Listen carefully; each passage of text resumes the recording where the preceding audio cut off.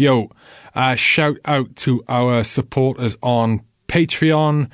Don't forget, you guys who support us on Patreon, that we got a special show on Wednesday for you. In fact, it'll go out to everyone, but it's the show where it'll be on Wednesday. We're going to do it live on YouTube. It will involve Jared's dog, Mr. Skip. Mr. Skip will be randomly selecting one of our Patreon supporters to receive the mystery outdoor item of clothing that's been donated to us by Coolbox, who are an outdoor clothing retailer. It's worth £60 odd. We're going to give it away to one of you guys, and it'll be completely by random. We're going to film Skip doing it, the method that will be used. It'll be an interesting one, and then we will get it off in the post to whoever's a lucky winner. So if you're not one of our Patreon supporters, you should get online. You just got to be a supporter. Patreon.com/H-Hour without the hyphen. The link's on our website anyway, but have a look if you want to be involved, and good luck to you all. I hope whoever wins it loves it. You will do. £60 odd. Even if you don't love it, sell it. I didn't mean that, Kickbox. What else have we got going on? A reminder about Levers Link, a free networking event. So I run by an organisation called Levers Link, which you can find at leverslink.co.uk. They run free networking events for service leavers, but they also get local businesses and business people and professionals and ex-servicemen or women who are in employment who can give advice to people getting out. Their events at the minute run in Colchester and Norwich. They've got one in Colchester on the 17th of July, starting at 6:30 at Colchester Officers Club, and then on the 24th of July in Norwich at the Maid's Head Hotel, if I remember correctly. Go to leverslink.co.uk for the details on those events, or just search them online, social media, LinkedIn, all the rest of it. It's all in there. Really, really fantastic events. I go to as much as I can, and a friend of mine is the founder of that organisation. It's superb. Another shout out to Chris Ashford, who we had on one of the other shows. He is part of Team Atlantic Albatross. He's doing a 3,000-mile row. If you haven't listened to that show, a 3,000-mile row across the Atlantic. He's trying, with him and a civvy lady, they are trying to smash the current record for a mixed pair of 60 days. They row for non-stop for 2.5, 3 months. Absolutely mental. They've got no anchor, right? If there's a storm and they can't row, they both have to get inside this little one-man cabin, and they just drift until the storm finishes. They have to carry on rowing. 3,000 miles. Look for Atlantic Albatross online, follow them, and if you fancy donating to them, donate to them. If not, just donate in kind. Likes, shares, comments, just letting them know they're doing a good job. They did an overnight row as a practice down in Southampton the other day, and they found it hard work. Good luck doing 2.5 months. You're going to need it, and hopefully Jared and I will be there at the start line to see them off with another special show. Our sponsors today, I'm really happy with these guys. I'm always happy we've got sponsors, but these guys in particular. Argus Europe is a name. Argus Europe, they specialise in providing customised security solutions and bespoke training courses to both corporate clients and the general public. Argus Europe can trace their roots back to 1985, millennia ago. I was only 4 when they formed, becoming incorporated though in 1992 when a small team of highly trained former special forces military professionals with extensive UK international operational experience came together under the Argus banner. In the early years, Argus was predominantly an operational company, supplying close protection for high net worth business people, their families and significant people within business, as well as supplying residential security teams to the same clientele. At the same time, Argus also had multiple surveillance teams working a large portfolio of clients. Argus Europe have been providing specialist training for high net worth clients and their families since the early 1990s, and more formally for those leaving the armed forces via the LCAS system since 2007. Training has been designed utilising special forces protocols. The training is diverse and can be tailored to specific needs. Close protection, surveillance, private investigation, situational awareness, practical security and defensive driving are part of the Argus training portfolio. Argus Europe pride themselves on the post-course support and offer to the students. I know this because I'm a former student of Argus, is funny enough. Argus believe that every student who attends a course should have a platform to engage with the course provider and other students once that course is over. Many course providers say this, but very few actually live up to their promise, and even fewer do it consistently for over 10 years. The Argus post-course support platform provides help, advice and guidance. It is an area to ask questions and receive answers from fellow professionals without fear of being shot down by a keyboard warrior. Another aim of the post-course support is that of employment opportunities. Although Argus make no promise to anyone prior to coming on the course that there are some superb opportunities available via the group, often on a daily basis. I'm still part of the group and I see them. Some are generated by Argus, others are by former students and Argus group members, and that is possibly the most satisfying part of it all. Like I said, I train with Argus and I've personally experienced the employment side. I've worked many tasks either for Argus or for former Argus students, with their own companies or looking for additional operators on their team. Argus Europe run close protection, surveillance and private investigation courses 10 times a year. The people that conduct this training are still operational in the areas that they instruct, so they are all over the skills and drills. Argus Europe are based in County Durham. You can find them at their website, arguseurope.co.uk, or on Facebook and LinkedIn. They are super active on social media, so if you do drop them a line, they'll respond pretty damn quick. Argus Europe. Check them out. Awesome company, awesome trading provider, and I'm really happy that they've got involved with the podcast. Our guest today, Lee McFarland. I didn't realise. I saw this guy online. He got referred to me and they said, you need to get Lee McFarland on. He's doing great things. You're a super inspirational guy. I thought, okay, I'll get him on. And I watched a little video of his company online. I thought, oh yeah, pretty cool.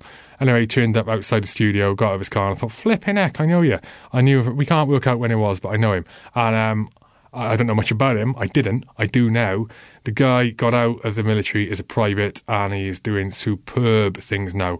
It was a really interesting podcast, We really enjoyed talking to him, and I feel there's a lot of information in this. It's really, really useful for service leavers and even people still thinking about getting out.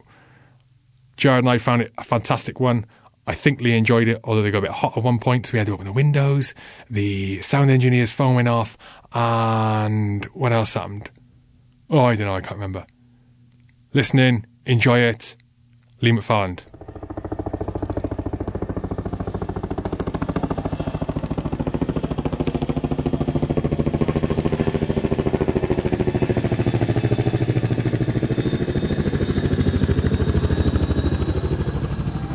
I thought we were going live, didn't we? What's all that about? Just a new thing. Mate, you love it.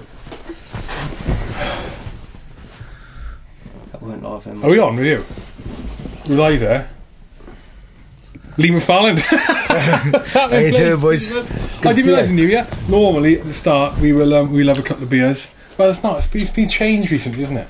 It's gone on to coffee.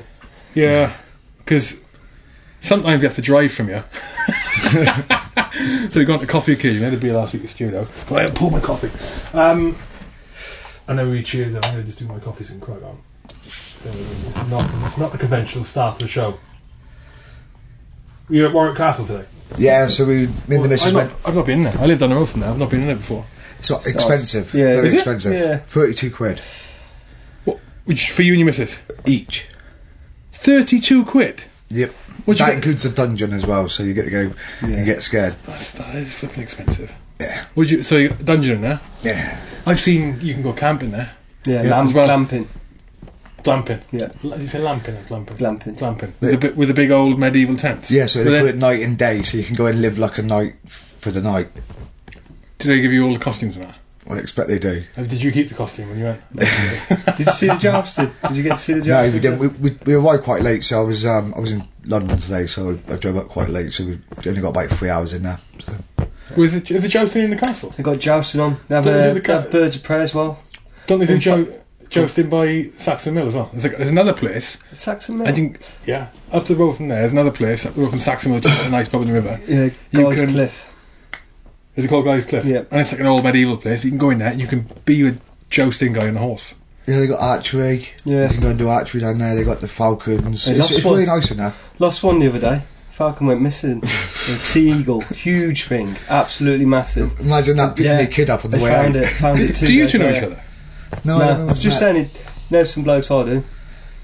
Big Damer, Colin, East away. Oh, All right, one yeah, power yeah. lot. Yeah. I didn't realise, mate. Because I saw you.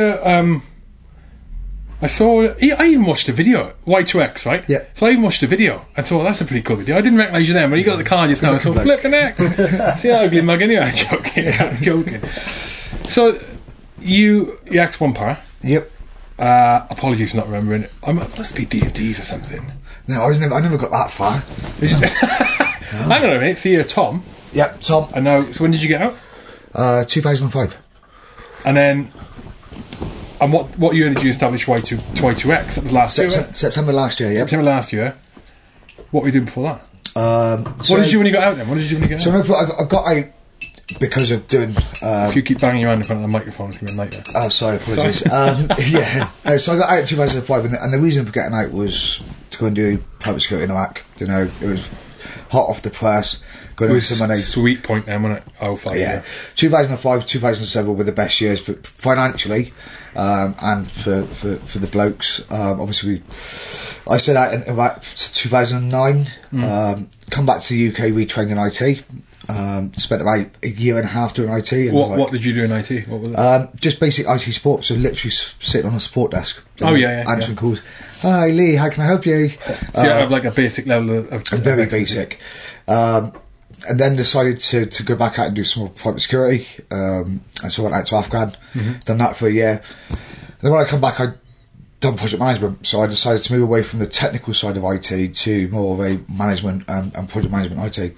So I was doing that for about 5 years. And I moved out to the Philippines. So, oh, did you? Yeah, I moved out there, lived out there for 2.5 years. So I come back in January 2017. Who was out there? You've only just come back then. Yeah. Who was out there from Edinburgh? The jock. The jock guy. Name escapes me now. The SIGs guy.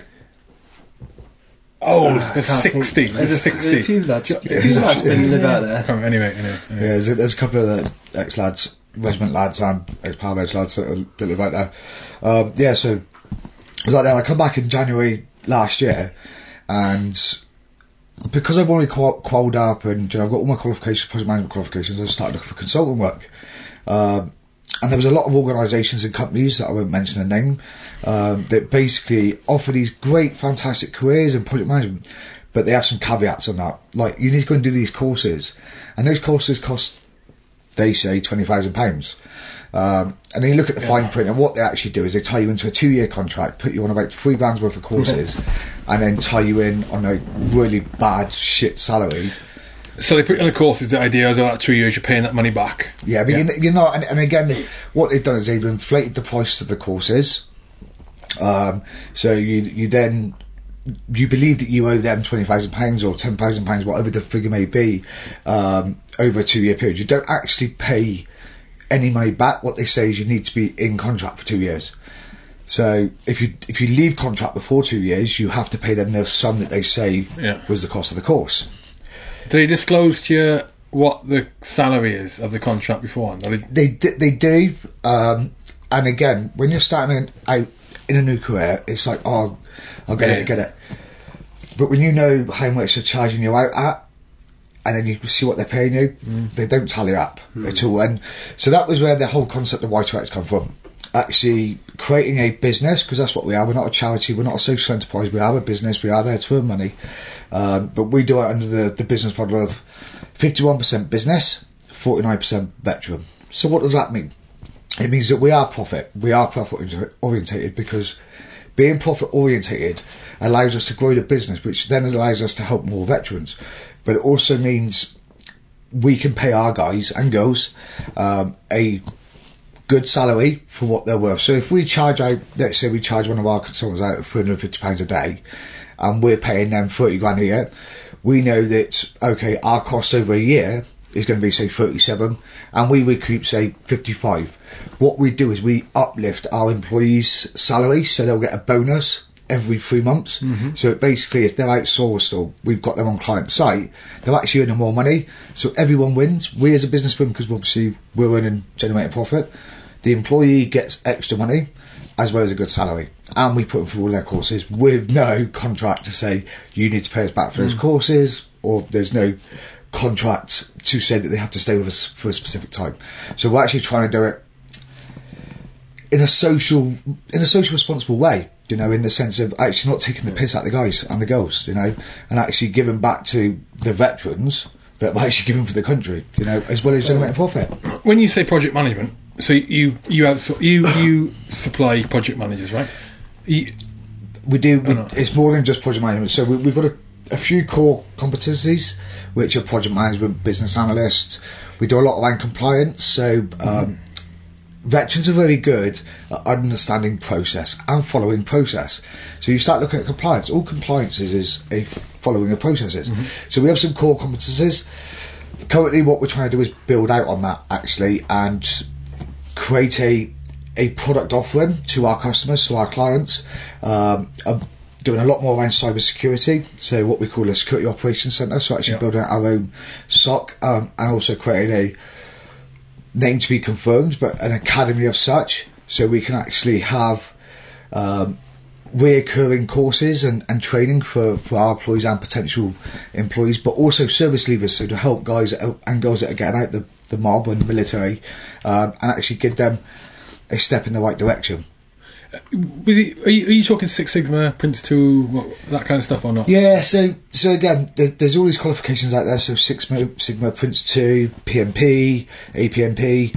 There's lots out there. Now, you can sit there and have as many qualifications as you want, because I can sit there and teach you in a very short period of time how to basically do a brain dump. Dump all the information into your head and you go away and sit a course. Now, as an organisation, I don't want to be putting anyone into one of my clients that has just had a brain dump and they've literally sat there going, okay. We actually want them to understand what they're delivering. So that takes time. And one of the key elements is soft skills. Being able to sit in front of a client, have a discussion without going off on a tangent or, blowing up. So there's lots of different elements. It's not just understanding the project process or how to deliver a project. It's all those elements that come with that. And that's what we try and do. We try and give a rounded course outline, per se, to ensure that we're actually sending to our clients with the knowledge and the understanding that they can deliver against the client's requirements. So it helps us and it helps the clients, but it also helps the individual. Now, what we found is that people that work for us now are all veterans. They don't want to leave Y2X because we've got such a great... They don't want to what, sorry? Leave Y2X because even though we're training them up and they've got all of these now qualifications and they've delivered some great projects, they're like, well, we like what Y2X is about. We like the way that we work. We are veteran first. So what does that mean? It means we employ veterans first. But there is some taskings that we get from our clients or requirements from our clients that we can't fulfil with veterans. So we do have to look at other options. I had a fleeting thought the other day where I must be wrong. It must be to do with the Armed Forces Covenant and all that sort of thing. Is it? I hope it's not. It can't be because you'd be legalised. Is there special dispensation for companies to be able to say I'm gonna favour employing veterans because in the same line it's like discrimination of others? But is there? It must be dispensation. Loads of companies do it now. Yeah, no, I think the thing that I'm seeing, is that companies have actually realised their social responsibility. So we call it CSR, corporate social responsibility. Their CSR to employing veterans, and whether they're the end. So let's take someone like ASDA. ASDA signed up to the Armed Forces Covenant. They say that they're employing veterans, etc., etc. You then have people who go, well, actually, I'm going to shop at ASDA because they have employed veterans, because there is that kind of personal opinion, as a veteran myself and, the hundreds of thousands of veterans in the UK. Now, the difference between someone doing that and someone solely going, we employ veterans only, from our perspective, there is no legality because where it becomes, that's a HR. So from a HR perspective, we say veteran first. So we will give precedence to a veteran over a non-veteran.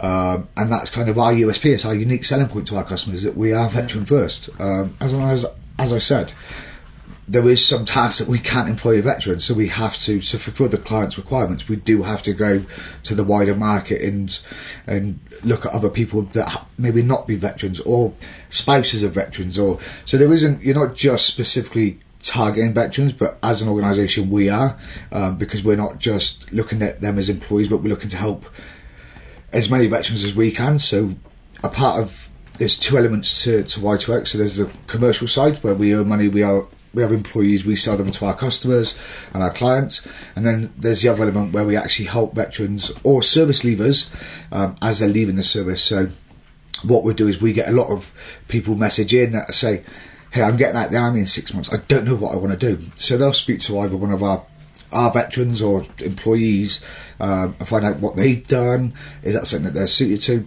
Because what we find is a lot of people have this great idea, when I get out of the military I'm going to be a project manager. Then they find out what a project manager does and they're like, actually no, I don't really like that. Or they go and spend all their enhanced learning credits or resettlement money on a course, and then they go, actually I don't like that. What do I do now? So that's where we try and help. We don't force anyone to any career path. We don't force them to sign up with us. What we do is try and get them placements while they're still serving, because the military, the MOD as a whole is getting very good at allowing service people to have some time off to go and do work placements. So we try and place them with our customers so they can experience what it's actually like to work in a corporate environment.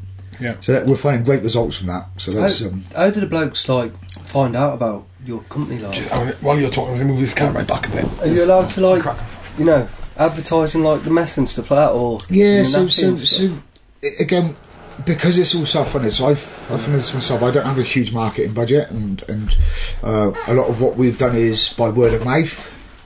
And we do. There's things like the CTP. You've probably seen the CTP. I don't know, when you left the military, career transition partnership. Yeah. We can use them because obviously we do the veteran element, and we've signed up to the Armed Forces Covenant. We do advertise on them per se. But a lot of what we do is by word of mouth and recommendations. What did you ask? Sorry, I missed it. How do they like advertise? How do the blokes find out about? Oh, right, yeah. I suppose with a business like yourself, I mean, with we mentioned, I think we might have showed before, where there's a much more, much. Yeah, sweating. I know. Roll with it. Baz in his no socks on. Look, sound engineer's not got any shoes on. What was I saying then? But because of like Afghan and not just Afghan, Iraq and Ireland, like this century's been quite hard and fast operations. The public support is sort of more than what it was previously, especially more so now to the tail end of Afghan, and now that that's finished, it's still sort of there. So I think with businesses that do say that they are, or do favour veterans in some way, shape or form, or even just say, that we employ veterans as well, not necessarily that they favour them, it's more, that sort of markets itself in a way, to a certain extent. It does, but it's becoming. But I feel that it's also being saturated, because what you're finding is you're finding, for me personally, is you see people sign up to the Armed Forces Covenant, and actually, what do they do then to promote that?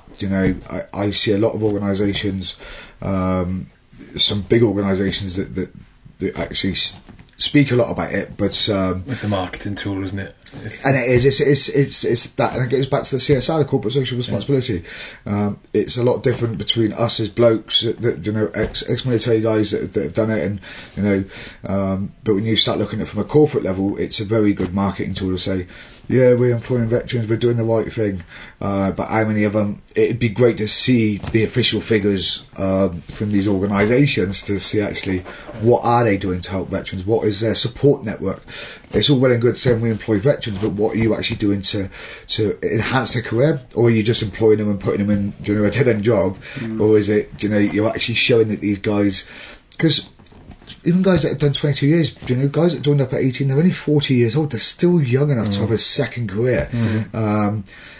Whether if they want it or not. You also find a lot of guys that get out and they just want to do 3 days a week, which is totally fair, but it's really important that we, as a society, that we actually show that it isn't the end of the road leaving the army. It's not that you leave the military and that's it. You're going to just get either working in Iraq, Afghan, or you're going to be sat in Tesco's or whatever. You actually show them, look, there is actually a career path, and I'm a perfect example of that. Now, I've only done 5 years, but after doing Iraq, Afghan, I've only been in IT, project management, 6-7 years. And I've gone from strength to strength, and that's my drive and determination from what I learnt when I was in the Reg. You learn perseverance.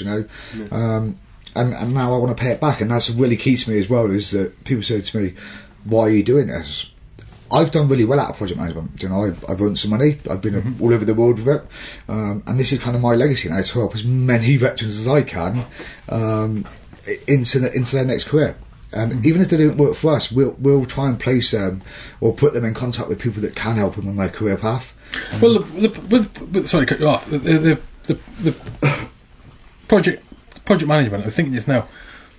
For guys getting out, or girls, you know, getting out with the project management qualifications, and you were saying that, you know, somebody look at it and they, oh God, I'm fancy doing that the rest of my career. But it's one of those qualifications. It's applicable in anything you do, whether you become a project manager or not, because it can be. You can go with your company and learn about it and get whatever qualifications you get and get a little experience and go, stuff that. I don't want to do consultancy or this, that, the other. But then they go to another company and they could end up as a labourer in construction. They could end up in an office doing anything. But with that project management, those project management skills, that is huge these days. Yep. Because of the not legislation. You were talking about corporate social responsibility. You were talking about the quality side of it. What did you mention? Yeah, the quality side of things. Not quality. You didn't say quality. So it made me think quality management. Auditing and all the rest of it. Compliance, sorry. The compliance side of things. Companies, one of the biggest things for companies to move towards is the ISO. Compliance thing. 18001 health and safety, quality management, environmental management. You know, all of those. And when you see, you must have seen them. When you see the checklists that a company has to go through, if they want to get their sort of health and safety compliance, because let's say a company's bidding on, let's say you're a relatively newly formed company, right? You're a construction company, and you're around for 3 or 4 years, so you're just sort of out of the new company era of 3 years, and you're getting there, you're getting big enough, and you get a chance to bid in a big contract. For whatever reason, you got a mate that works there, and they give you a bit of advice and go on, when you're looking to build 30 houses or whatever. But all of a sudden, you need to get a health and safety qualification, a health and safety accreditation with ISO, it's the International Standards Organisation. Yeah. When you get that, there's a book. You have to buy the book, right? It's like 100, 200, 300 quid for this book to be able to know what you have to do to get the ISO accreditation. It's about this thick. It's like 2 inches thick, right? And it's thick with bullet points, checklists. 1.11. Do you have a documentation of this? And you're recording this, and you have a process for this. There's hundreds and hundreds of pages of that, right? You can't just stick Joe Blogs on there, or he's like the office manager, you know, for your construction company as an example, and go square that way. It's huge. It's a project. It's a massive project, and all of a sudden they need something to do it. And you're like a labourer, or you know, a yard manager or whatever, who got this project management qualification or just experience from 2 years, 6 months ago, and all of a sudden they're like, oh, Jesus, when you do this, Joe's got project management qual. All of a sudden you're off that. You're on a pay rise. You'd be on a pay rise, and you're down in the nitty gritty in the industry you went into because you enjoyed that, doing something slightly outside of the box because you've got that experience, qualifications. Yeah. But even though you didn't want to go into that side of project management, because it's part of the company that you're invested in anyway, you know, you're part of it. You want it to succeed. It's your job. Then it's almost, you know, it's enjoyable and it's short term, but. The point is, like I said, it can apply to anything. It is an amazing, and I only realised that the last 2 or 3 years from, funny enough, from the CSI side of things, the corporate social responsibility in a big company I was working for in Hemel Hempstead, and then where I was about a year and a half ago, where they had a big project come on, and it's like, how do we sort it out? Well, this is what you need to do, because I know what you need to do, because I've seen it all. It's like a blanket. It can be like a blanket solution to anything. Yep. You need to build a house, project management. That's what's going to solve it. You need to do this, and this. It doesn't tell you specifics. It tells you how you do to get to each stage. Yeah. And then out of that falls all the detail. Well, we're going to need something to manage this. Well, that needs to be a foreman. We get the foreman, he puts all the detail in. You can't do it without someone else. A whole process to get from A to B, track it all, set your milestones, set your achievables, set your targets, and then monitor it all and go, right, this is happening, this is happening, this is happening. And if you want to achieve this project that you need, get your ISO accreditation by November 2019. That's when you need it by. Well, first off, by Wednesday you need to have this done. the end of January, you have this done. And that's what project management is. I enjoy it for the reason you. I've done it a few times now. For the reason you were saying is that it's processes. It's processes, and you're just documenting it. Really, all you're doing is writing down. It's like it's as detailed as a flipping anti-armor ambush. You know, with all the details. That's what it is, mate. To do this, we need this, this, and this, and then we're going to do this, and this. This is the same thing. Exactly it. That's exactly it. And you know, I think any service, you know, whether it be Army, Navy, RAF, is that you follow process. You know you need to be up at 6 o'clock in the morning. You know that you've got to go and do, you know, your area cleaning. And as much as it sounds, well, that's only area cleaning, but you know that your process is that, you know, and you know that the CSM is going to be calling, you know, doing the roll call on a Monday morning. Then, you know, that's all process driven and that's exactly what a project is. A project is just a process driven with a set of outcomes, you know, and it's the outcomes that you're achieving for. Now, from A to B, you know, you need to go and do 5 different waypoints. That's your project. That's your project management right there, and it is that simple. But there is a lot more risk and, you know, being risk adverse, risk management around projects nowadays. But ex-military, you know, across the board know how to risk mitigate. Mitigate risk. Really, the hardest part about it, I found, I did when I was still in. I went to the old the Army Education Centre. Remember that? Yeah, you used to have the Army Education. We had, no, in 16 Brigade, we had like a central building. You had the auditorium in there, and you go and do training. And CTP were in there, and then the Army. What was the Army Education? It was called the Army Education Centre. Yeah, it was like 20 PCs with a bunch of courses on. But I went and did Prince 2 Foundation for free. Yeah. And without the exam, I had to pay 50 quid for the exam. I wanted to go on the lash that weekend, so I didn't pay it. But I did the foundation nonetheless, right? I sat 3 mock exams, passed them all, and then you had to pass the 3 to get on the actual exam. I didn't bother paying for it. But when I did that I found it super, super hard. And all it was the vocabulary. Yeah. The vocabulary. Project manager, project coordinator, CSR, corporate social responsibility. You said it about 10 times now, and I said it. You've got no idea what it is, have you? Like, and people listening won't. You'll know more on this than I will, but my understanding from my experience before, corporate social responsibility is basically it's where, is it legislation? A company or corporation or organisation, right? Who's profitable or not? They should realise that they got a responsibility. I'll take the social out of it. Responsibility to do good things and be aware of the community and the people around them, be that where their office is based or the areas they affect. So they should contribute in some way. So when I was at the company a few years back, when I first experienced it it came on board then. It didn't used to be called CSR, did it? No, it was. What was it called before? I think it was. Again, I mean, the acronym CSR is kind of, it's a new buzzword, should we say? That everyone talks about it. You look at people like LinkedIn, Microsoft. We've had this CSR policy, you know, and they make big advertisements about it, and it's a great selling point because people look at that product that they're offering and saying, well, actually, they're doing something for the community, so I will go and buy that product, you know, and that's why that's why companies do it. But they also, as you rightly said, there is companies that because they are so big, they have huge budgets, and a great way of spending some of their budget is going to do CSR.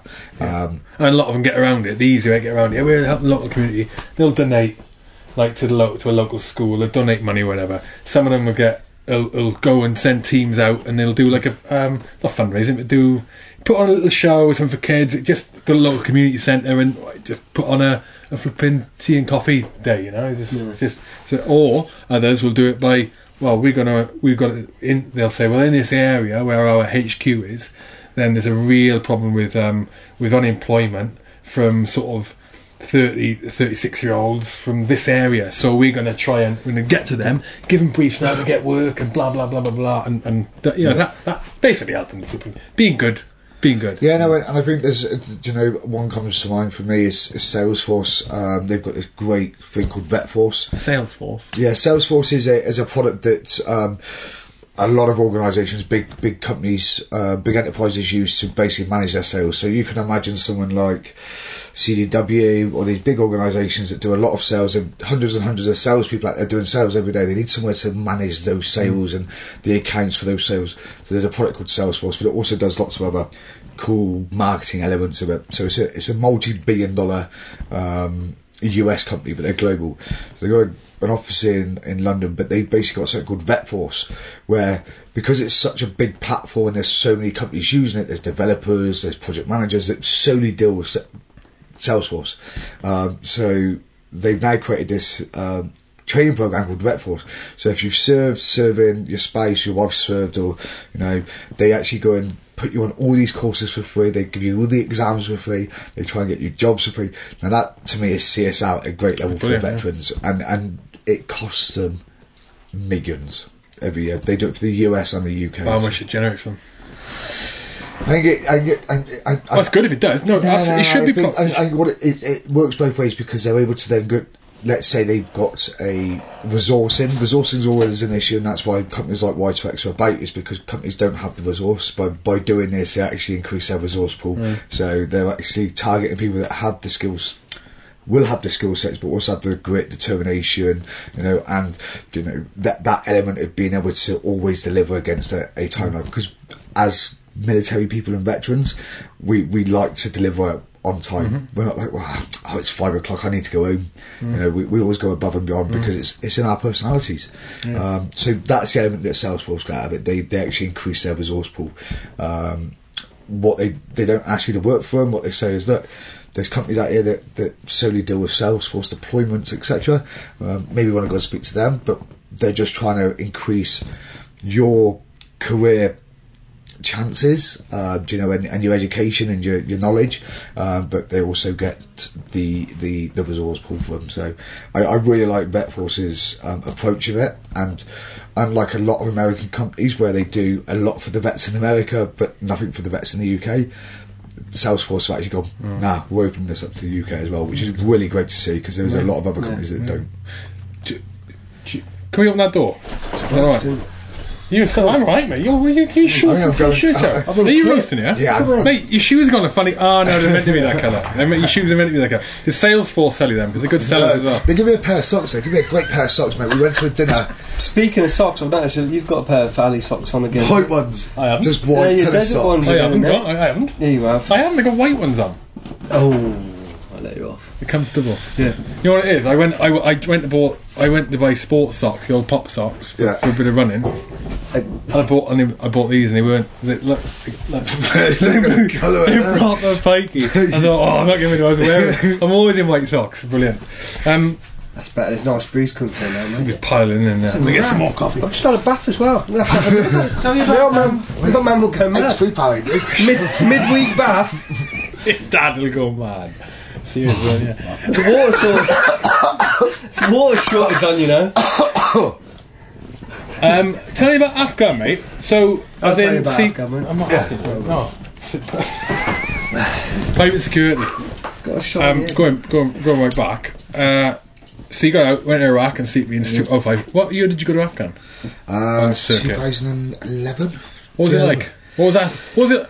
I was going to ask you what Afghan's like compared to Iraq, but there was such a big difference there. There was a huge between difference. The time scale. Yeah, but I also think, depending on where you were in Afghan, so I'd done 6 months up in Kabul, which, look, incidents happen, but Kabul compared to somewhere like Route Irish in Baghdad, massive difference. You bring a capital of Iraq, a capital of Afghan. But then Route Irish in 2011 was Bakshi. Yeah. Bakshi, wasn't it? But I'm talking... Yeah. I know, but I'm talking, even back in, from what I... Again, not being there, but from what I spoke to, obviously the other operators out there, they said that Kabul's always been quite, quite timid in the sense of attacks, etc. You look at the longevity of 2004 to 2010 or 2009, right?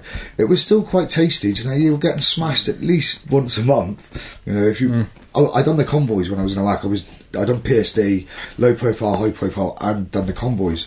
When you're doing convoys from say Al Qaim down to Qasr. Al Qaim when we left was unworkable. Al-Qaim was up on the Syrian border. Yeah. West of almost directly west of Baghdad, wasn't it? Yeah. Mate, that was a no go. We when I was up there with Gold Shield with Kazi and that. Yeah. And they were there was an oil company. That was, I don't know if you know this.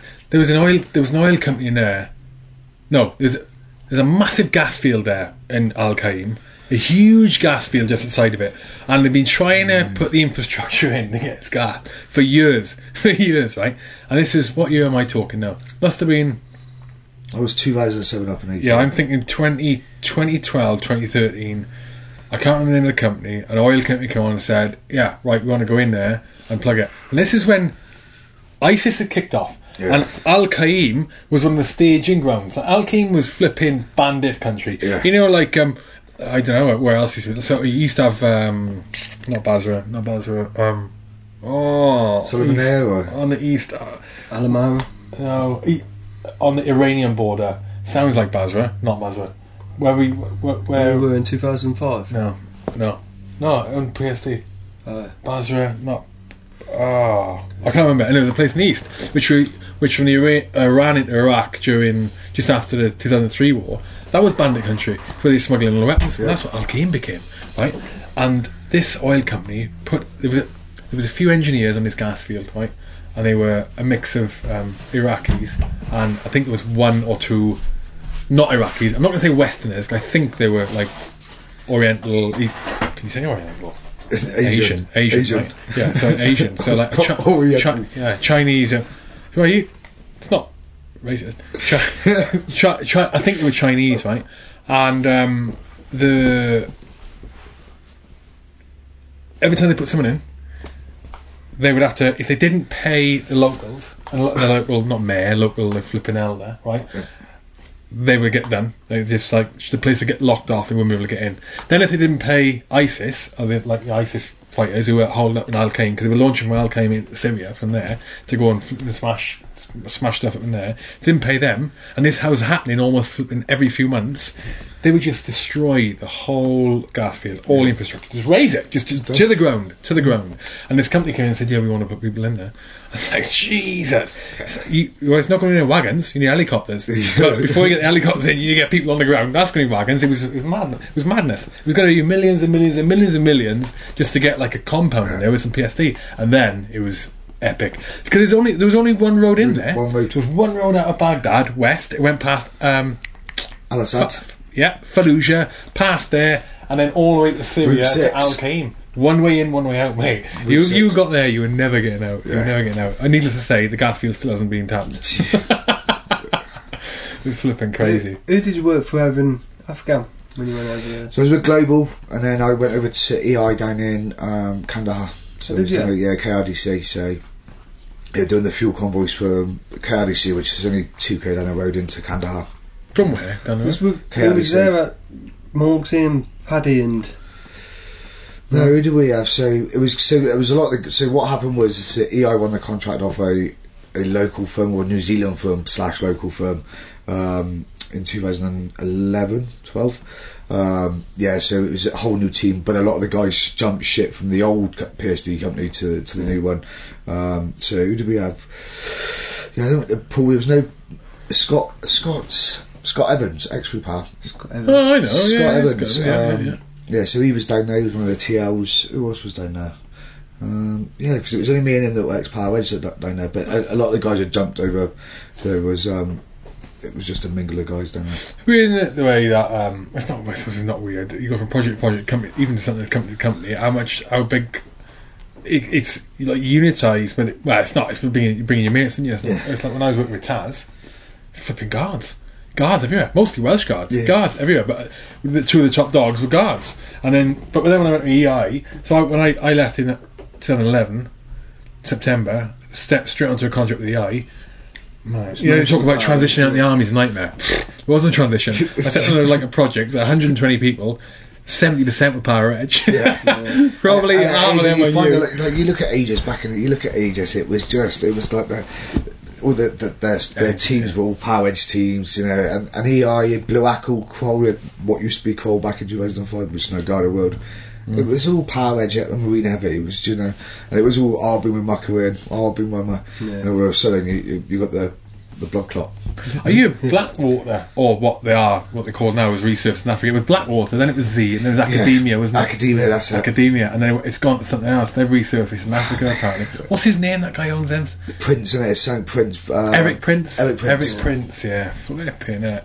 Yeah, but he makes more money from his training ranges, so he's got multiple training facilities in the US, and that's where he earns all his money, getting all the Middle Eastern armies out there, and they go and train on his training ranges. Oh, really? Yeah, huge. What, they fly to America? Yeah. Instead of... Yeah, so I know a couple of ex Hereford boys, they go out there and literally run some pistol ranges and stuff, and huge money. What a bluff. What a bluff. How long did you do in Afghan on the circuit? So 14, 15 months. So I was at Global for 6, and I was probably about 18 months, because I was down at Kandahar for 12 months. It was okay, but mate, the money back in 2005, 2006, 2007 was great. You couldn't knock it, tax free. I earn more now as a consultant, so I'm not talking about what the company earns, but what I earn as an individual when I go and, because I still consult, I still have to bring the bread on the table for myself and the company. So I go out and I earn 2 times, 3 times as much as that. What the guys were earning today. I've heard of guys on £152 a day. Yeah. Where's this now? Afghan? Iraq. Oh, and less. No. Yes, mate. Less. Why would you? You're looking at $100, $120 a day in some contracts. Dollars, USD. What's that? Why? I just don't understand why you'd be away. Well, you got. This is the thing. A lot of people think it's a stepping stone in it. They're getting a foot in the door. They're going to do that. They'll do a project that's not earning a lot, but once they're out there, there's a chance you can. But that's changed as well. Whereas a lot of when contracts finished, you could hop ship onto another company, but it didn't work like that now. You have to go back to England. Yeah, you've got to do all the visa stuff. Do all your visas get stamped with the company name on, so you can't just go to any company. You got to go back and do the interviews and stuff. You got to go back through the chain of command. It's changed a lot, isn't it? When you get out there, people are often, and you know this when I say it, and you as well. People are often. Oh God, it's a rut you get into, and you think mistakenly that the more experience you get out there, in the back of your mind you think that is, oh man, it's going to help me when I get back. Go into security when I get back, and the other thing is that the money might go up. I'm out here, I'm getting money. Either the second one is, are you waiting to get a better contract? That's a fucking gamble. That is a gamble you don't want to be taking, right? The other one, the first one, is where you let me get back. It doesn't. Unless you end up in management for a significant period of time, where you can go back and say I was an operations manager for 4 years, or I was a transport manager for a few years. I mean, but for years, to be doing that for years, you must have been out there for 10 years, 6, 7, 8 years, training manager. That kind of, for that experience, I'd say that is the only thing really of value, right? From a qualification and training side of point of view, is being in a management role for a significant period of time. You can go back in your CV, and it's not just I did private security in Iraq or Afghan or wherever. It's I worked in Iraq doing this, and it's a progression, and I finished off doing 2 years as a training manager. Brilliant. You've got your management experience. You've got experience. It doesn't necessarily equate to what you do in civvies back in the UK, but it will equate more than being the security bod, and it's a much better you've got a much better option of transitioning to a decent job back in the UK. But if you haven't got that, and you haven't got any management experience, and very few people do, look how big the projects are. They're massive. Team leader does not count for shit. It doesn't. They do. Listen, team leaders do an amazing job. I'm not taking it away. I'm just saying, you come back to the UK, it doesn't mean anything. You need like a management experience or not, and because the majority of people out there, they don't get that opportunity to have that management experience, right?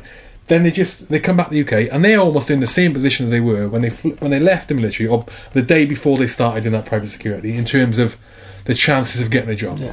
Just got a bit more money in the bank. That's a bit more money, and they're older, and they've got they're less time to have that career. They feel more pressure. They've got to get a decent job, and all of a sudden they're applying for flipping craziness, going into jobs that they hate. They don't want to do. And it comes back to that. I mean, how do you combat that? How do you combat that if you're out there on a circuit now and you like listening or watching, which may be the case?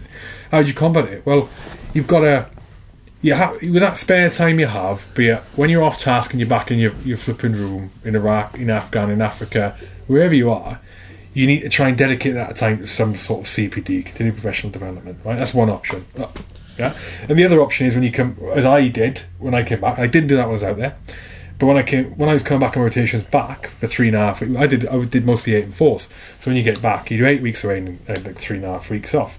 Well, 4 days of that's taken up by flipping travel, right? So then you got 20, 21 days off, right? I would try and do a job for anyone when I was back at any one time. Just build up that UK experience and network. At some stage, you've got to sacrifice some of your own personal time to get what you need.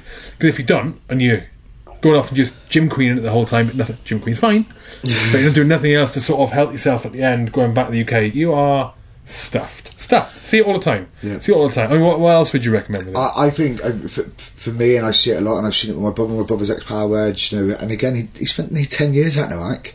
And he got into management position, etc. And it was taking that step. And I think that's the hardest bit for anyone, is actually taking that step and going, you know what, my brother 10 years, got a house, paid for the house, etc. So done okay out of it, but he now's back in the UK and he's taking a pay cut because he's starting again. And I think the pay cut you have to accept. I don't think you do. I think it depending on what your drive is and what you want to do. I know blokes, that are able to go out and from day one go in, and if you go and consult for yourself, you can go earn $450 a day. Now, don't get me wrong, you get hit by the tax man, but you can still earn a good wage. It does. When you're, and it's for people listening. When you're saying go out and consult, right? Yep. Explain with what. So let's say I did a scenario, right? I've just come back from the pit. Yep. And I want to. I think. Okay, what am I going to do?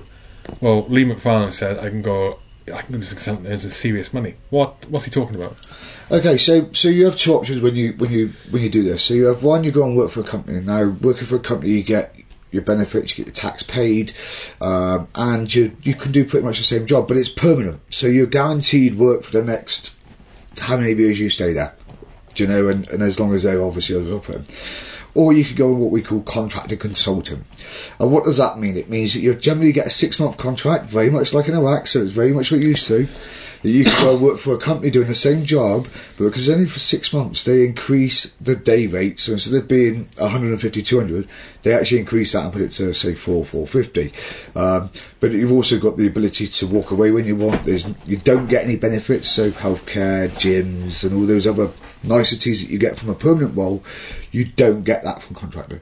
Now, if you just come back from the pit, you're not really going to care about having a gym membership or healthcare, because that's what you're used to anyway. Gym membership they might care about. Yeah. Yeah. Some of them. But yeah, so there's the ability to do that. Now there is a cost that you still have to pay taxes, but the one thing that I would say about consulting or contracting is that you could pretty much get yourself a good accountant, 120 quid a month, and you can expense everything: your fuel, your travel, your clothes, your dinners. You can actually recoup a lot of your expenses, your monthly expenses that people say will actually use for example, a room in your home as an office. So actually claim some of your electricity back, claim your internet back.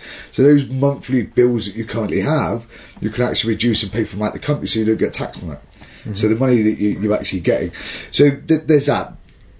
What's the difference between the two, and what do I, for me, you get the security with a permanent role. You've got that security of knowing that you're going to get the same salary every month for the next foreseeable future, for the foreseeable future. With consulting, you might put into a 6-month gig, and then I would say probably 70 to 80% of the time it always gets extended. They generally look at it as 6 months and then they extend 3 months, etc. But you might get to the end of the 6 months and they don't extend it, and then you spend 2 months without finding any work. So there is a risk to it. But on the other side of that, yeah. So you basically get more money because it's you haven't got the financial security for years, like you said. It's shorter, and you haven't got the benefits. That's the majority of it. And quite often as well, it's more money because sometimes they only need your expertise for that 2, 3, 4, 6, 12, 18 months, because they've got, for as an example, they need flipping ICE accreditation. or they've got they've had a security manager who's left. They know they've got a 4-month gap because the next guy coming in or woman coming in, we need a security manager for 4 months. Bang, you're in, getting a higher rate. I'm talking about corporate entities now. But with that, in that consultancy, with your experience doing that in the UK, you're indirectly networking. Yeah. So let's say you do 6 months of a job and it ends and you're out of a job. You've just done 6 months of a company who know you can do a good job, and you'll know a bunch of people in, and they'll be able to help point you in another direction. Let's say you do 2 or 3 jobs. You've got 2 or 3 different organisations and bunches of people who know you can do a good job. So if you end up at work, go, anything going? No. Yeah, and they'll recommend you on. You're networking in the place you need to get the job in the UK, in the industry you're good at. But so from the consulting side, it can be any industry doing anything, can't it? Yeah, and I think you look at what's happening within the economy and what people are doing. There's a word called the gig economy, which is actually using what economy? Gig economy, which is using freelancers, using people on a very short period. Because what it does, it reduces the business's headcount, it reduces their outlay.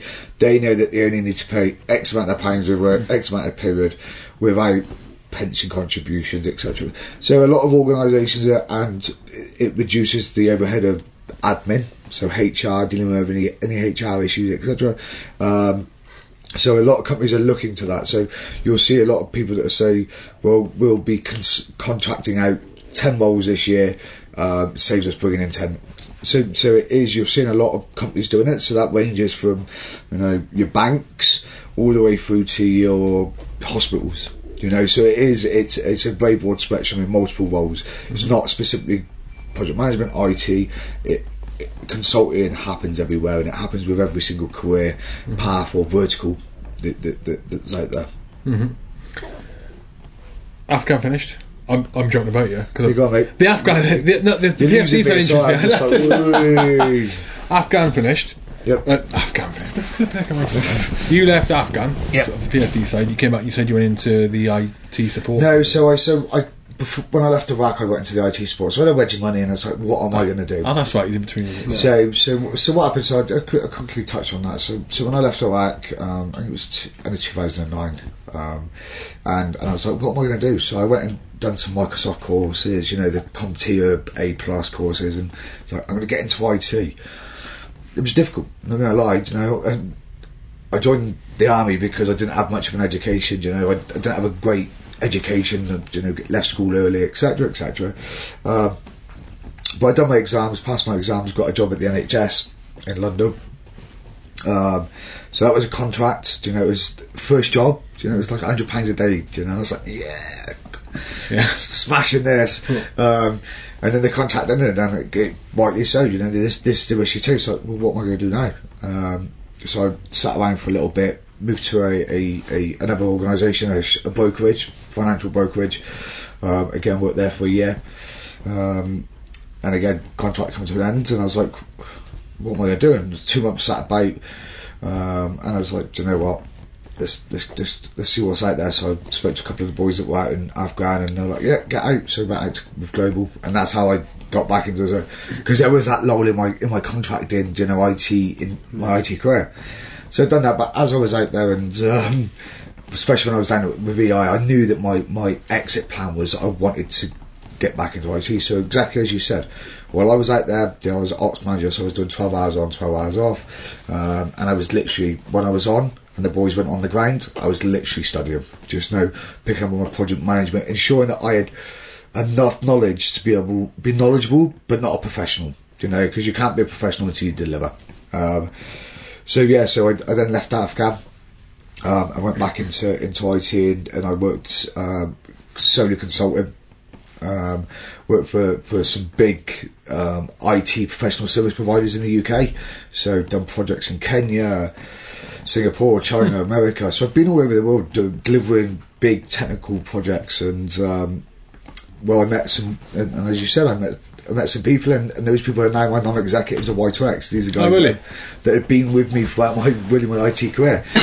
They've been my mentors, and they've helped me mould myself into a good what I feel is a good business leader and a CEO, but also help me build out the strategy. Because look, I'm not a businessman. I'm a guy that understands project management. I understand what the customer needs, and I've built on that, and I understand what veterans need on the transition.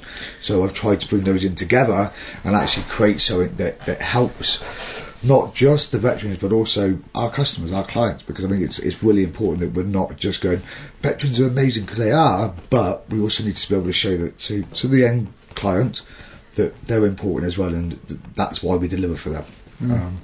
So that's where it really, and then I got offered a job I was working down at the NHS in Plymouth on a big, huge multi-million pound project.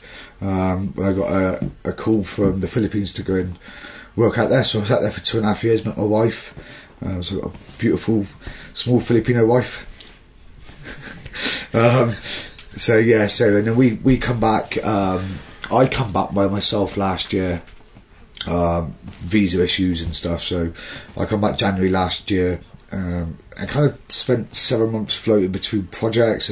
I was consulting, so a couple of projects on the go, and then dealing with some of organisations. I just thought, guys, you're doing really wrong by veterans. I feel, that they're not doing wrong. I think that's the wrong word. I feel that they could be doing more in a more productive way without actually ripping the arse out of it. And I think that's, for me, is the key element. Is, look, there is about turning profit. You do need to be able to turn a profit. You do need to generate revenue, but at what detriment? And who is it detriment to? And I think that's the point. It's detriment to veterans when you're paying them a small wage, you're tying them into a 2-year contract that they don't need to be tied into, and you're scaring people. And I think that's giving people the perception that this stuff's scary, but actually it's not. I like what you were saying earlier about your financial model, and that, and that the way you break it down and the percentages year, and a lot of the focus is on retention and just turn up the profit. And I completely agree with you. My business partner Luke, who you may know him actually, Luke Hardy. When we formed the company, that was one of the key things we said. Is that, and the company initially started as a security company, right? And off my own experience, he was still in it actually. Off my own experience with it, it's like flipping heck. For the money that the companies I'm working for make, they pay peanuts, and they shouldn't do. No, they shouldn't do it. They should pay more, because why not? Why not reduce your profit by 10% and increase whatever the relative ratio will be? Increase your pay, your guys, by 8%. Be less fucking greedy, right? Because in doing that, you attract a higher quality of people. And even if you don't do that, the people you've got, they are more inclined to stay, which means the experience level of your workforce goes up, because you get more people there for longer. They value your company more, which means they're more invested in, which means they have a better engagement with the customer if the customer fits in, or if they're not, they're providing a better service or providing a better product, which means the customer's happy. So it all comes back around. So although, directly, the company may take a cut on, if they enacted this retrospectively, which would never happen, because the shareholders will not be satisfied. It would only happen if, in the case, like a new CEO took over like yourself, was like, what the hell are you doing? We're sorting this out, right? But if the direct impact is, right, we're spending more, we've got less of, like, a bottom line, sorry, not a bottom line, we're spending more on wages now, because flipping knob jockey Lee has increased the wages by 10%. But that's the direct impact. Yep. Give it 6 months, not even that.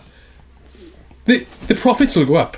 They will, or maybe longer, but the profits will go up for the reasons I just said. It's like, maybe not 10% is an extreme number. Right? No, but you look at the cost of actually onboarding someone. You look at the cost versus retention versus onboarding, and you look at, and again, it's difficult to obviously for small organisations, but you look at big organisations where they're hiring 50, 60 people a month.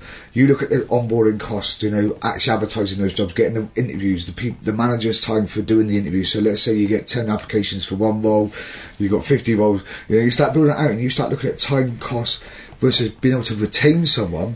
That 10% isn't actually a bad figure, is it? And that's the point. Yeah. And it's not. what that 10% also does for the business, but the individual, that person is then able to go to the kids, oh, do you know what, let's go down to Wallet Castle for the weekend, let's go and do that night and day, let's go, because then all of a sudden their home life gets better, because they're not stressing about how am I going to pay to get to work this month, you know, and it's, so we say a couple of £100, but a couple of £100 actually goes a long way in a household, you know, you look at and then that's the impact it has, and I think, you know, being able to have that impact for a bit of profit, it's worth it all day long. And transparency, the one thing I would say is for us, it's all about the transparency. We need to we are building, Y2X is building a organisation where we have transparency, that people actually believe in what we're doing, they know what's going on. It's not all skullduggery and, oh, the CEO's driving around in a Ferrari. It's the fact is, everyone knows this is what it is. They know that they're being charged out to the customer at 400, but they're getting an uplift of 25 quid a day. They're happy. But look, that's 25 quid. You know? Yeah, I mean, there's going to be a margin in it. There's going to be a margin in there, but it's got to be realistic. Otherwise, you haven't got a job, you know, and there has to be that. But for me, it's really important that we start building, and not just Y2X, but I think organisations generally should be more transparent. And, you know, I keep saying it's great making a profit, and you're able to grow by doing that, but it shouldn't be detriment to your employees. No. Well, had you set up a business before? No. Not at all. No, well, so that's a lie. So no, you can't lie, mate. I know. It is. So Y2X was actually called Y2X Connect. So when I first set the company up, I called it Y2X Connect because it was always about connecting. You know, and the reason why the company's called Y2X is Y2X is actually a mathematical variable. So it basically brings two variables together, which is veterans or service leavers veterans to corporate. So that's the reason behind Y2X. So I did set up Y2X Connect and then changed it. And the reason for creating the second company, Y2X, was because when I set the company up, I just fluffed it. Totally messed it up. And like, how many shares? I'm having 1 million shares to myself. Well, actually, it only needed to be like 10. Yeah. And I'm just like, 1 million. It just made me feel really important. It was just stuff like that. And then when I started bringing on non-execs, and I got a lawyer involved, it was like, we could have literally changed the name of the company. Start again. It was just, for the amount of time it had been running, I just wanted to just cut the tie, create a new company. So by the time you changed it, you were already profitable. Yeah. So again, we've done really well, you know, and I'm really, really happy. We're turning over some great figures, but we're also hiring more veterans. So. And that's what I want to be able to show. And we've got an event on the 26th of July at HMS Belfast. You sent me that. I sent me the email. I saw it. Yeah. So we'll be showing our figures there, because I think it's important that people that are either clients or veterans, they actually see how that looks. So, Explain the event. So the event is an evening of Y2X. So it's a commercial networking event. So we're inviting veterans and organisations to come along. On board HMS Belfast, free food, free drink, couple of keynote speakers, one for GDPR compliance. Got Phil Campion. He's coming on. Phil's coming on. Oh, is he?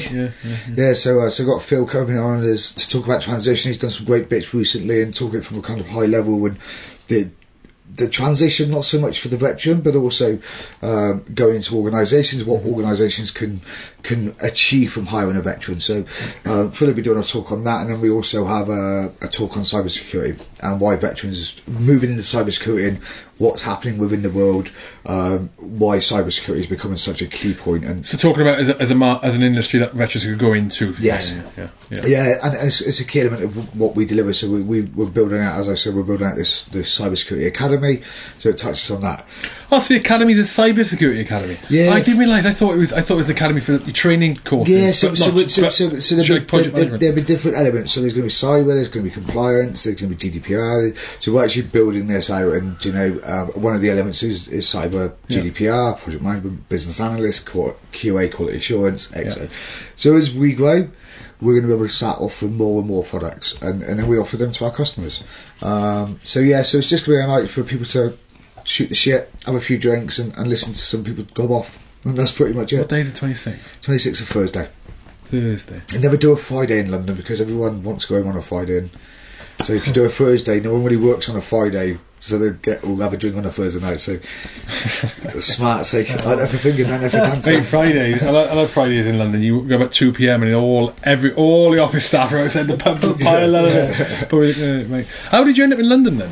Where are you from? Originally from Bristol. I thought it was the accent. Yeah, so originally from Bristol, and when I left, I joined the army at 16, so I went out to AFC. And never Harrogate. Harrogate. Yeah, so I never really went back, and I've flitted around the country, lived in multiple different countries, and done a lot of travelling.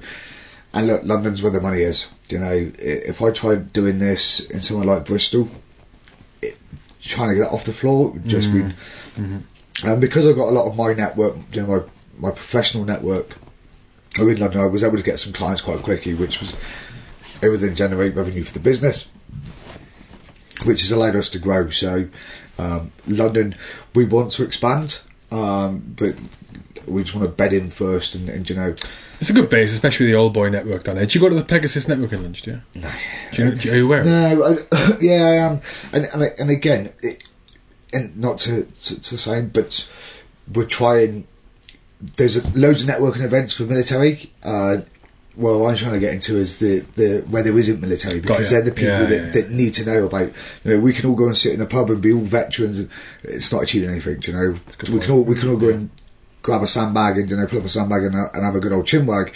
But actually, I'm trying to hit the people that don't know about veterans, and those people that the networking events that are key to us is the ones that don't have veterans go to it because they feel like they're not allowed to go, or there's that whole prestige around it.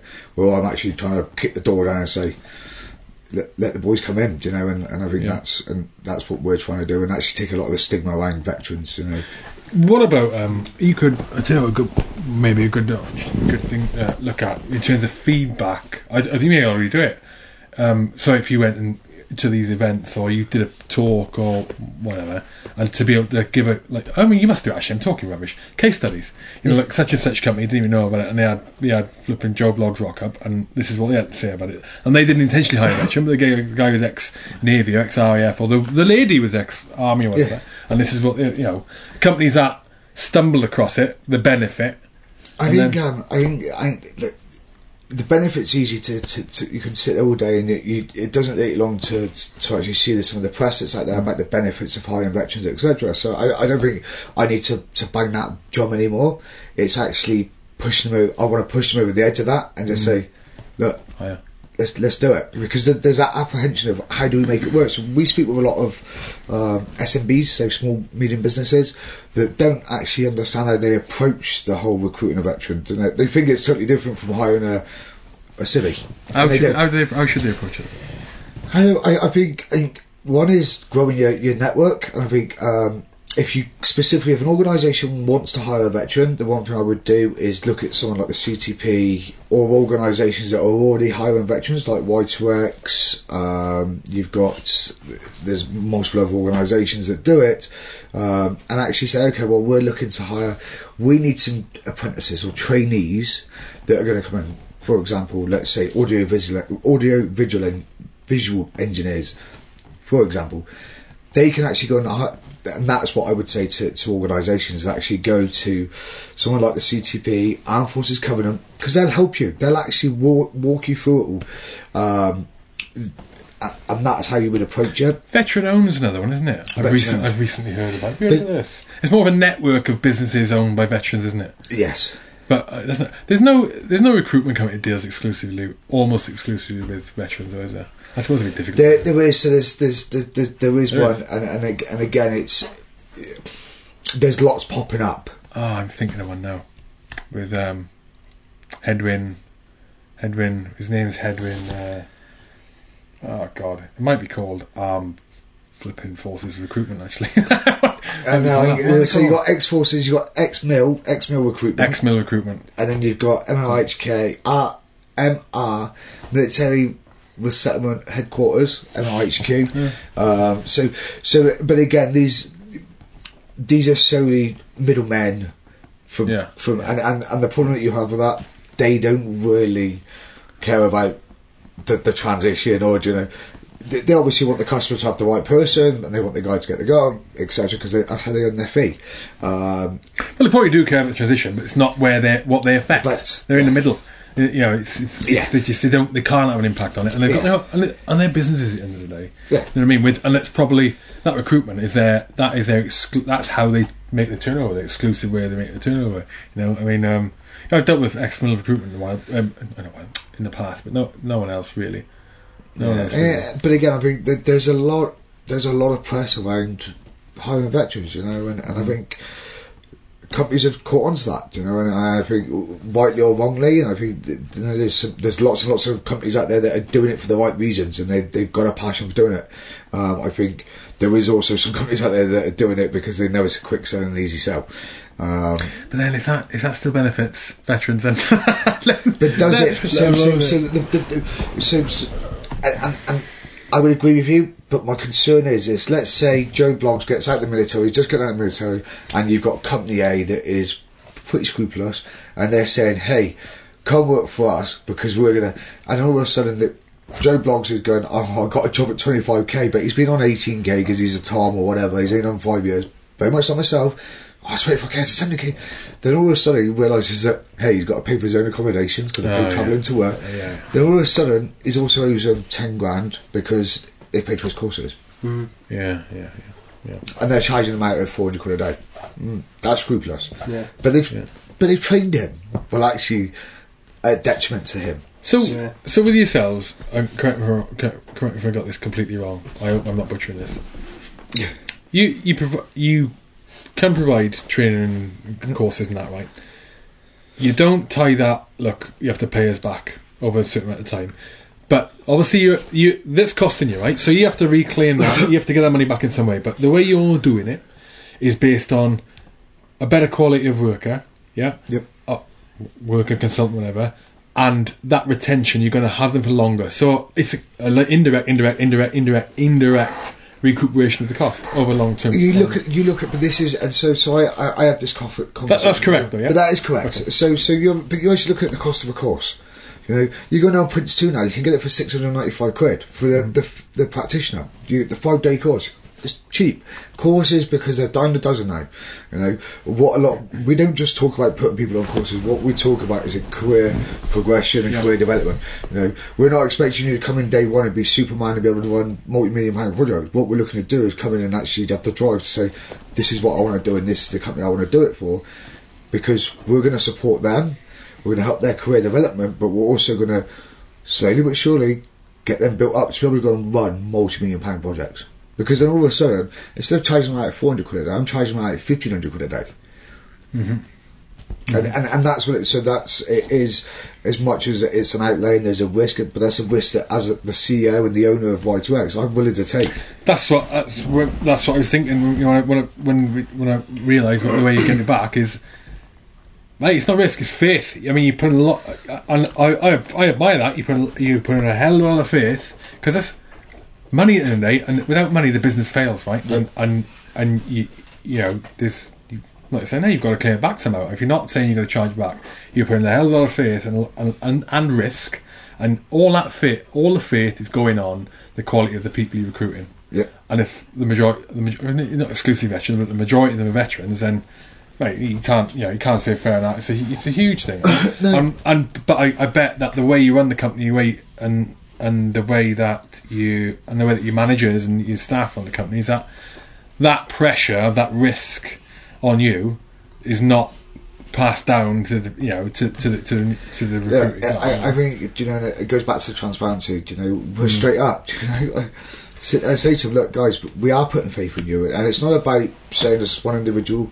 We've got a new starter, and he's currently still in the military. He's on his final exercise, and he's actually on exercise now, poor son.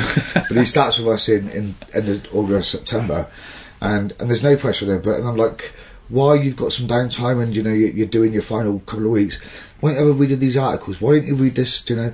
And it's about prepping them, because they know they're coming in and they're like, but I said to him, look, when you start, we're going to get you on this BA course. Oh, awesome. Because all of a sudden he feels appreciated. He feels like I'm somewhere where I'm going to be... It's huge pressure off the mind as well. Huge. Not many people know what they're doing when they get out. I was lucky enough to, about a month before I left, Uncle John said, you got to start. In fact, I'm talking rubbish. He said the month I started, I didn't get a start date until the day before, and the start date was before I left the army. I flew out and then left the army, right? But hardly any people know what to do when they get out. So even just to have that, even if they don't want to go and do it, they're thinking they've got a job. The pressure's off. In fact, this is another point actually. They don't often think that. The mistake, and I'm thinking back to my own thing, the mistake people can often make, guys when they're in, and girls when they're in, because they don't understand Civvy Street, is a lot of the time think that what they step into when they leave, that is them. Yep. There's no, they're probably going to stay in project management all their life, quality assurance all their life, IT support all their life. No. Look, this is like my advice is, if you get offered something, whatever it is, and for lack of other options, take something, anything. You got bread going on the table. All right, maybe it's not. Let's say you're a platoon sergeant, or let's say you're let's say you're a Tom, right? And you're earning what, 17, 18k a year, yeah, and you're getting out, and the money you're going on to is that much. It's the same, but you think I want more. So take the job, because it leaves the pressure. You get out. You've bought yourself time. Okay, it could be working in flipping the pasty shop, Greg's. You're earning the same money, right? Doing that, get out. Do that job. You've got money on the table. The pressure's off of trying to find a job. You've got time to find what you want. Without having to be the time pressure of getting out. It's get out date. I think there's an old saying that it's easier to find a new role when you're in a role, and it is. But the one caveat I would say on that is, don't shoot so low that you just dishearten yourself, because what you'll find is people going, well, actually, I've been trying to be a site security manager in London for Barclays Bank for the 6 months lead up to this, I haven't got that, because they get their heart so set on a specific company with a specific role with a specific title that they think that's them, and they think, if I don't have site security manager, it's not worth my while. Well, actually, you'll find that a risk manager with inside a compliance officer with inside that does site security, because it's part of compliance and it's a different title, probably gets paid more money, and there's multiple roles out there. Is the key, is actually that don't aim so low that you just dishearten yourself, but don't stick yourself to one specific title or that whole area. People say, well, I'm getting out, I've lived in Dover for the last 10 years and I want to stay in Dover. Well, look, we all know there aren't many jobs in Dover, and that you've got to set those expectations to yourself. So if you want to go and earn a 30-40 grand salary, don't be expecting to earn that in Dover. So setting expectations for yourself, but also being able to aim high. Look, aim high. Anything above it is great, but it's not so bad hitting a bit lower. Yeah, aim high is definitely a good bit of advice. When one of the jobs in fact, when I came back from the pit, actually, I came back and I had about, I think I had about 2 months worth. I was crap with money. I still am crap with money. I had about 2 months worth of 2 months of money to try and get a job. And I applied for hundreds and hundreds of companies. And I was applying for. I did my NEBOSH while I was out in the pit. I came back and spent a couple of weeks doing a few courses, and then I came back and started applying for jobs. I was applying when I was out there as well. I applied for hundreds. I didn't get any positive replies, and it was health and safety and security I was looking at. And our part-time said basically all the jobs you have to have experience to get a job. But to get, so you have to have a job to get experience. To get a job, you have to have the experience. It's like you can't do one without the other. So I twisted some words. Well, I say I didn't twist some words. I didn't like, but like the site security manager stuff I was doing in Iraq, which was predominantly security management. But there's elements of health and safety there, like wear your hard hat. Don't go and drink the chemical. Don't go and drink the green stuff. Yeah, don't lie next to the petrol tank, right? So health and safety stuff. So, and you have to brief that down to the Iraqi teams. So all my, what are you doing? Yeah, you might as well be a teacher. You might as well go work in kindergarten. Yeah, and then I had on my CV, I had site security manager, site security health and safety manager. Yeah, but I did those things. I changed the title slightly, what I did, but I wasn't lying about anything I did. So I had a little bit of experience, and what she ended up saying, my partner then, was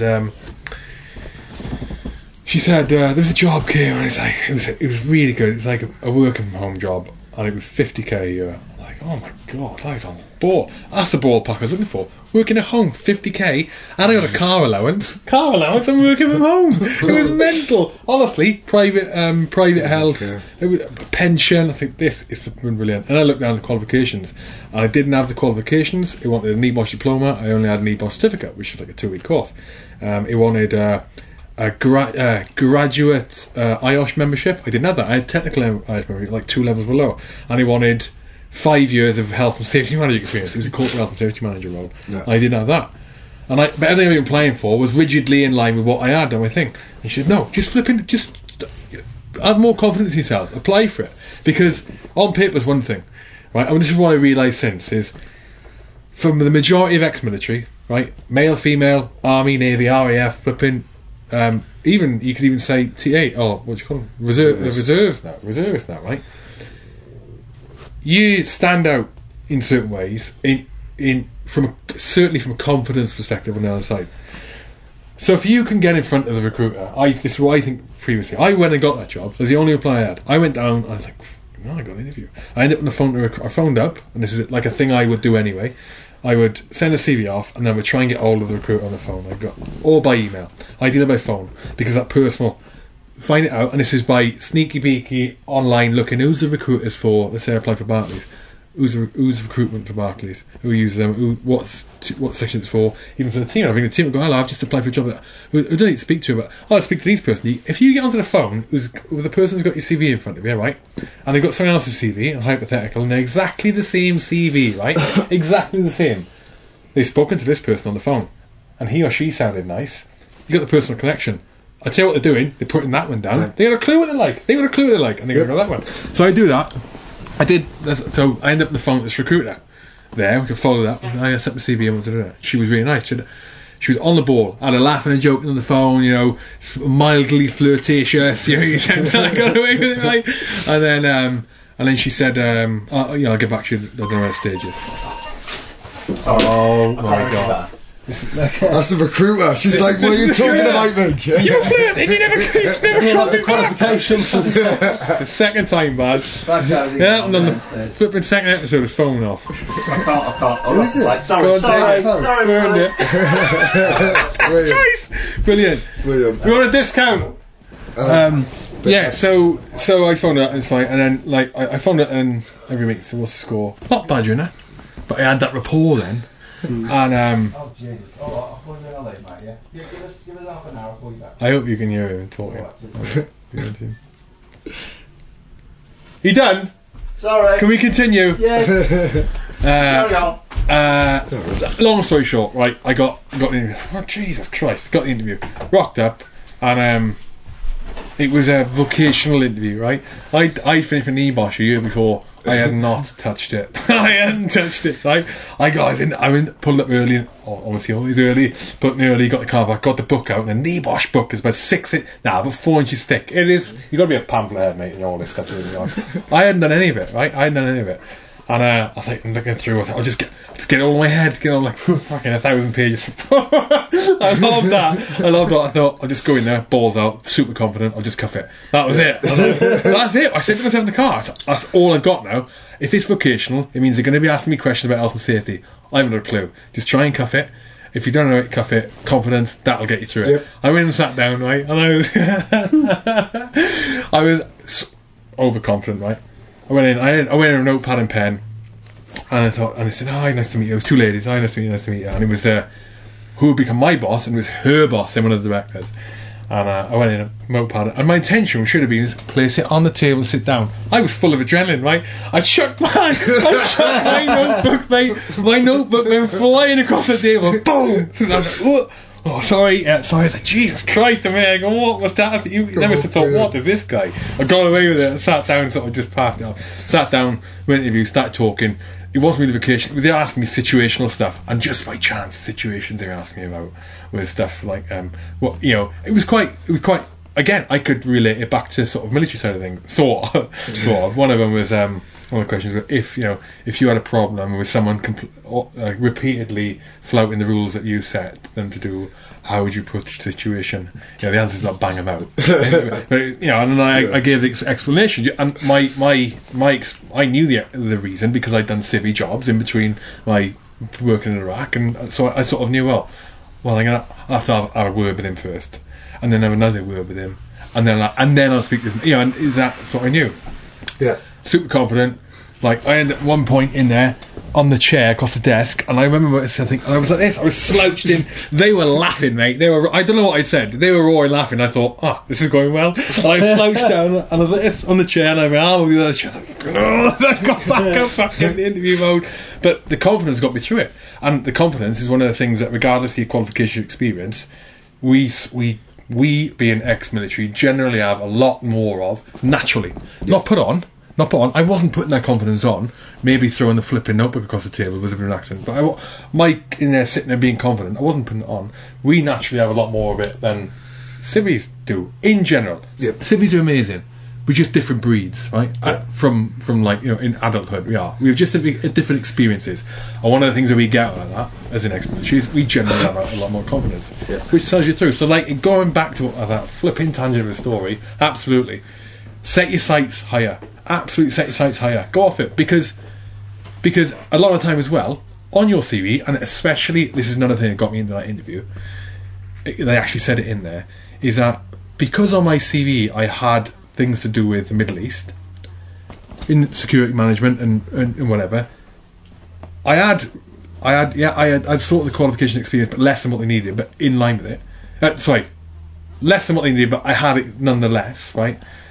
The Iraq and the Middle East and the ex-military thing interested them. Yes. And one of the reasons it got me in is he's interesting. Let's flipping get him in. I wouldn't mind meeting this guy. Absolutely. And they said it to me in there, because he had on their military experience. I had a paragraph in military experience. I learned in the end to put it down, ex-parachute regiment. In fact, I didn't even have that in the end because I didn't want the stigma against it. Yeah. I had ex-British Army, and got the rank off. That was it.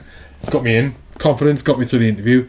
Interest in my CV, and having sort of the qualification, but under got me the interview. Go higher. I'll stop ranting now. Go on, you're the guest. Yeah. So and I just want to pick up a couple of points that you actually brought there. Here is so when you see these job offers or these job descriptions on all these websites, and you look at them and they say, well, we want a diploma, we want a degree, etc.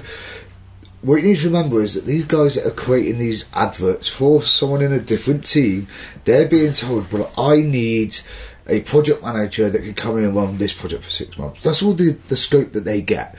So these recruiters, whether it be a recruitment company or the internal recruiter, then has to go and build out this job advertisement. So what they do is they just start, so what does a PM do? Absolutely. And all of a sudden they start copying and pasting all these qualifications. But the guy, the manager, the hiring manager doesn't want all these qualifications. He just wants a PM that can go and do this job. So don't ever be disheartened to apply for a role on a job board or a website that states multiple qualifications that you don't have, because 9 times out of 10 they don't want that anyway. They want someone close to it. One of the things I might say is 5 years experience. But if you've got 3.5 years experience, don't worry because you haven't got 5 years. They'll still consider you. And another point that you made, Hugh, I think is really key. That personal connection. So from doing a little bit of work by going on a job board and submitting your CV and going, okay, well, this woman's name is Jane Doe. She works at ABC Recruitment. Go and find ABC Recruitment. Hi Jane Doe, I just dropped my CV to you. If you've got any, and actually create that personal connection, because that's key. Because all of a sudden you've stood out from. She might have had 100 applications, so her inbox is boom, boom, boom, and they use something called an ATS, applicant tracking system. Most big organisations have them, so they just get inundated with CVs for specific roles. Now, if you can stand out and get that person on the phone and go, "Hey, I've just said, oh yeah, what's your name?" They'll go into their ATS system. Okay, yeah. Oh yeah, so you're in Afghan. Then all of a sudden you've got that personal connection. So all of a sudden you are in that person's head, and they go, well, actually they're looking for someone with 5 years. You've only got. We'll set you an interview. Then all of a sudden, I hear all the time. I've sent 150 CVs out and I've not heard a reply. But you're also the 150 person that's emailed for that same role. Make yourself stand out. And again, back to networking. And one of the key elements is networking, because one day you'll see a job that's on, let's say, ABC company, but you've met someone from ABC 4 weeks ago at a network. Hey, John, you know, I've just seen this role advertised. Is there any way you could introduce me to the hiring manager? Yeah, no worries, mate. Well, it's like you've skipped the internal recruit, you've skipped the recruitment, you've gone direct to the hiring manager. You can even do that out in. I was doing it. I've just remembered I was doing it on the circuit. I was doing it out there. I was doing it with Skype. I was doing it with Skype, and when I was looking for work, and I put in a search for new contact, search for a contact, not a contact, search for your friends, whatever it is. You type in Aegis. Every single flipping position in Aegis comes up, and it'll say HR Aegis Afghan HR. Guess what, friend. Add them as a friend. Add them as a connection request. They accept. You go, you know, you make an introduction. But we've gone back to the LinkedIn one, like a tip for maybe you guys know about it. The way I was getting a lot of the time, the way I get the email address, so I make the connection. For the email address, I go on LinkedIn and look, and I will look at LinkedIn for a recruiter for Barclays, as an example, or whoever it is, right? And if I found that, right, that name, that person, you ain't going to get their email address. But what I would do then is, let's say it is Barclays as an example, right? You go on, look for the recruiter, you got the recruiter's name. Let's say it's Jenny Smith. Yeah, Jenny Smith.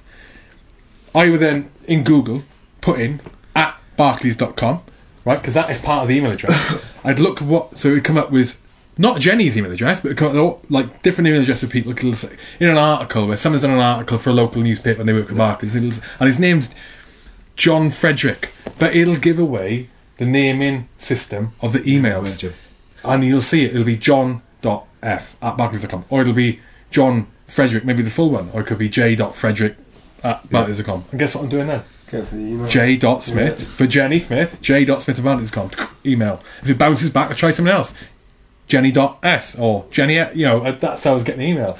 But before that, I would ring. Can I speak to Jenny Smith, please? What's it about? It's a recruitment inquiry, not a job inquiry. Recruitment inquiry, because then you think you're the other end of the scale.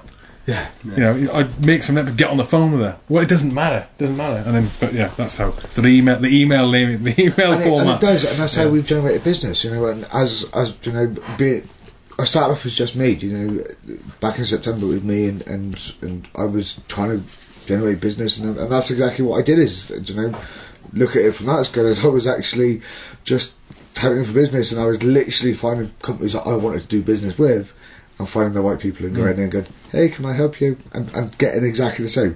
Find out the name and convention of the email system, just send them an email, give them a call. And again, when you look at, this is the thing, now I wouldn't say go and do that for every single role that you want, but if there's a specific role that you think, I really want that, it's in your local town, make that extra effort. Don't be one of the people that just sits there, upload CVs, send. You're just the same as everyone else. They get thousands of CVs. They get thousands of CVs. Every single job gets thousands of CVs these days. You've gotta separate yourself. And that, like you're saying there, doing those little things, the increase in your odds of getting in front of the interviewer go through the roof. All of a sudden, you're not one of the 1.1%. You're one of maybe 5 people who that he or she recruiter has spoken to. You may be the only person who's spoken to them in person. It's really disheartening too when you send out your CVs and you don't hear, and you're waiting and you think, no, I'll definitely get a reply from that one. I definitely will. My CV was spot on, did a nice cover letter to go with it. I'll definitely get a reply from that one. Out of all of them, that one will reply. Yeah.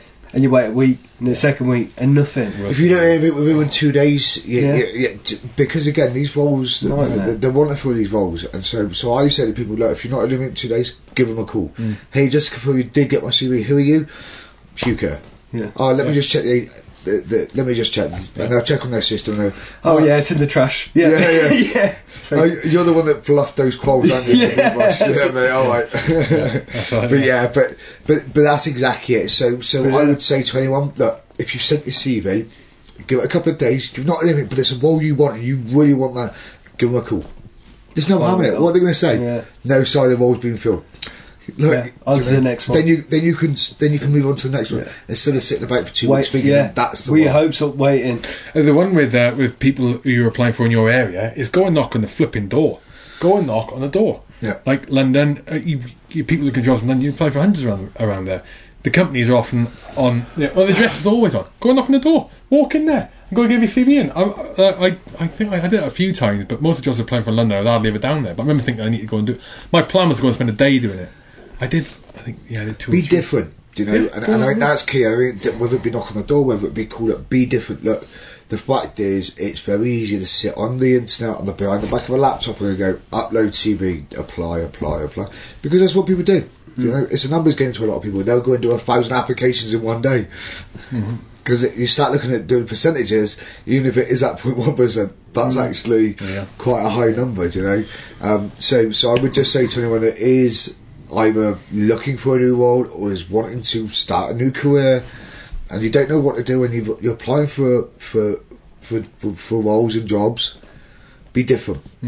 Whether that be who sends their CV in the post now. Why not send it in the post with a chocolate bar or something quirky? Do you know? That's a good point, mate. That's a good point, actually. Be quirky, because the fact is, everyone's looking for something that's a bit. You've got to put yourself in the memory. That's it. And that's what I would say to people. Look, if I received a CV in the post, I'd be like, I want to meet this guy. This guy's gone above and beyond. Yeah, you can't, Charlene, you can't not invite him in. He sent us chocolate, Charlene. Melted chocolate bar. But you would see, but you see people. You know, you look at people that go and work in Google and places like that. That's what they do now. You know, if they're going to look for a new, 6-7 figure salary, they're going to need to stand out from the crowd. Yeah. It's funny you should say that. 'Cause recently, You're going to talk shit now. This is Little going to be bit- ridiculous little bit of story. shit. I can see it in your face. I can see it in his face. I can see it in I his face. had to come through the post the other day. I bought it off eBay, something off eBay, and they replied back with like a thank you, and I had 3 little sweets in the envelope. Oh, that's not too bad. Did you eat them? I did eat them. They were a bit cheap. They were a bit cheap and nasty little hard boiled things. You bought something off there? I bought something, and they sent Can you me. imagine what they've done to those sweets? They sent me my 3 little hard boiled. Did you buy a bag of sweets, Joe? No. Something. It just said thank you. Please use this again, kind of thing. What did you buy? I can't remember. I'd have to look on You the can phone. remember. What did you buy? I can't remember. All I can remember is the 3 sweets. Just him saying the chocolate bar triggered the memory, and that's it. He bought 3 sweets. Yeah. Thank you. He bought 4 sweets. They mugged him off. Thank you. No. Oh, what's next for Y2K? Y2X. Oh my God! I've been doing this all week. Yeah, Y2K. That's what. As people. You're Yeah, changing the name again.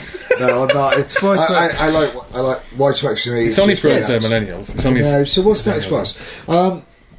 Do you know, we're still very young. I think for us is to do some organic growth. Maybe look for some investment. But my concern with doing that is that we lose our mantra of, our whole ethos as an organisation. So it's build the business, keep building the business, and helping more veterans. As I said, we don't just employ veterans. We help. I helped multiple veterans over the last 7-8 months. Get roles, whether it be with our organisation or other organisations, and just keep doing what we're doing and try and grow. And that's all we can do. It's amazing, mate. It's amazing. How can people get hold of you? It's Y2X? Yeah, so www.y2x.uk. Y2X.uk. Yeah. So, or info@y2x.uk. So they can drop me social media? Yeah, we're on LinkedIn, we're on Facebook. Again, we're on Twitter, but we would rather LinkedIn because this is professional. People say, "Oh, get an Instagram, get a Facebook," but for us, we are a professional organisation, and even though we're very close knit, we like to stay to the professional element. So LinkedIn is the best one to look. And again, just look at Y2X. We're on LinkedIn. We've got a group page. And we've got, if you want to speak to any of the team members, any of the veterans, you'll see a lot of their posts with those guys in it that we've helped or that have started working for us. So feel free to reach out to them and they'll give you their advice as well. So these are guys that have actually done the transition recently or are still transitioning. Is that stuff on your website as well? Yep. Oh, you got amazing. Y2X.uk. Yep. Anything else you want to mention before we wrap it up? No, thank you for inviting me down, guys. But that's a pleasure. I can't believe I know you. I can't believe I know. You're doing amazing, mate. You're doing amazing. We're coming out in London soon for do a couple of shows. We'll come and tie in. Yeah, perfect. Yeah. That'd be great. And anything we can do for you, let us know. Thank you very much, guys. Cheers, buddy. Cheers. Jesus Christ. One power, no? See you later, live feed. Bye.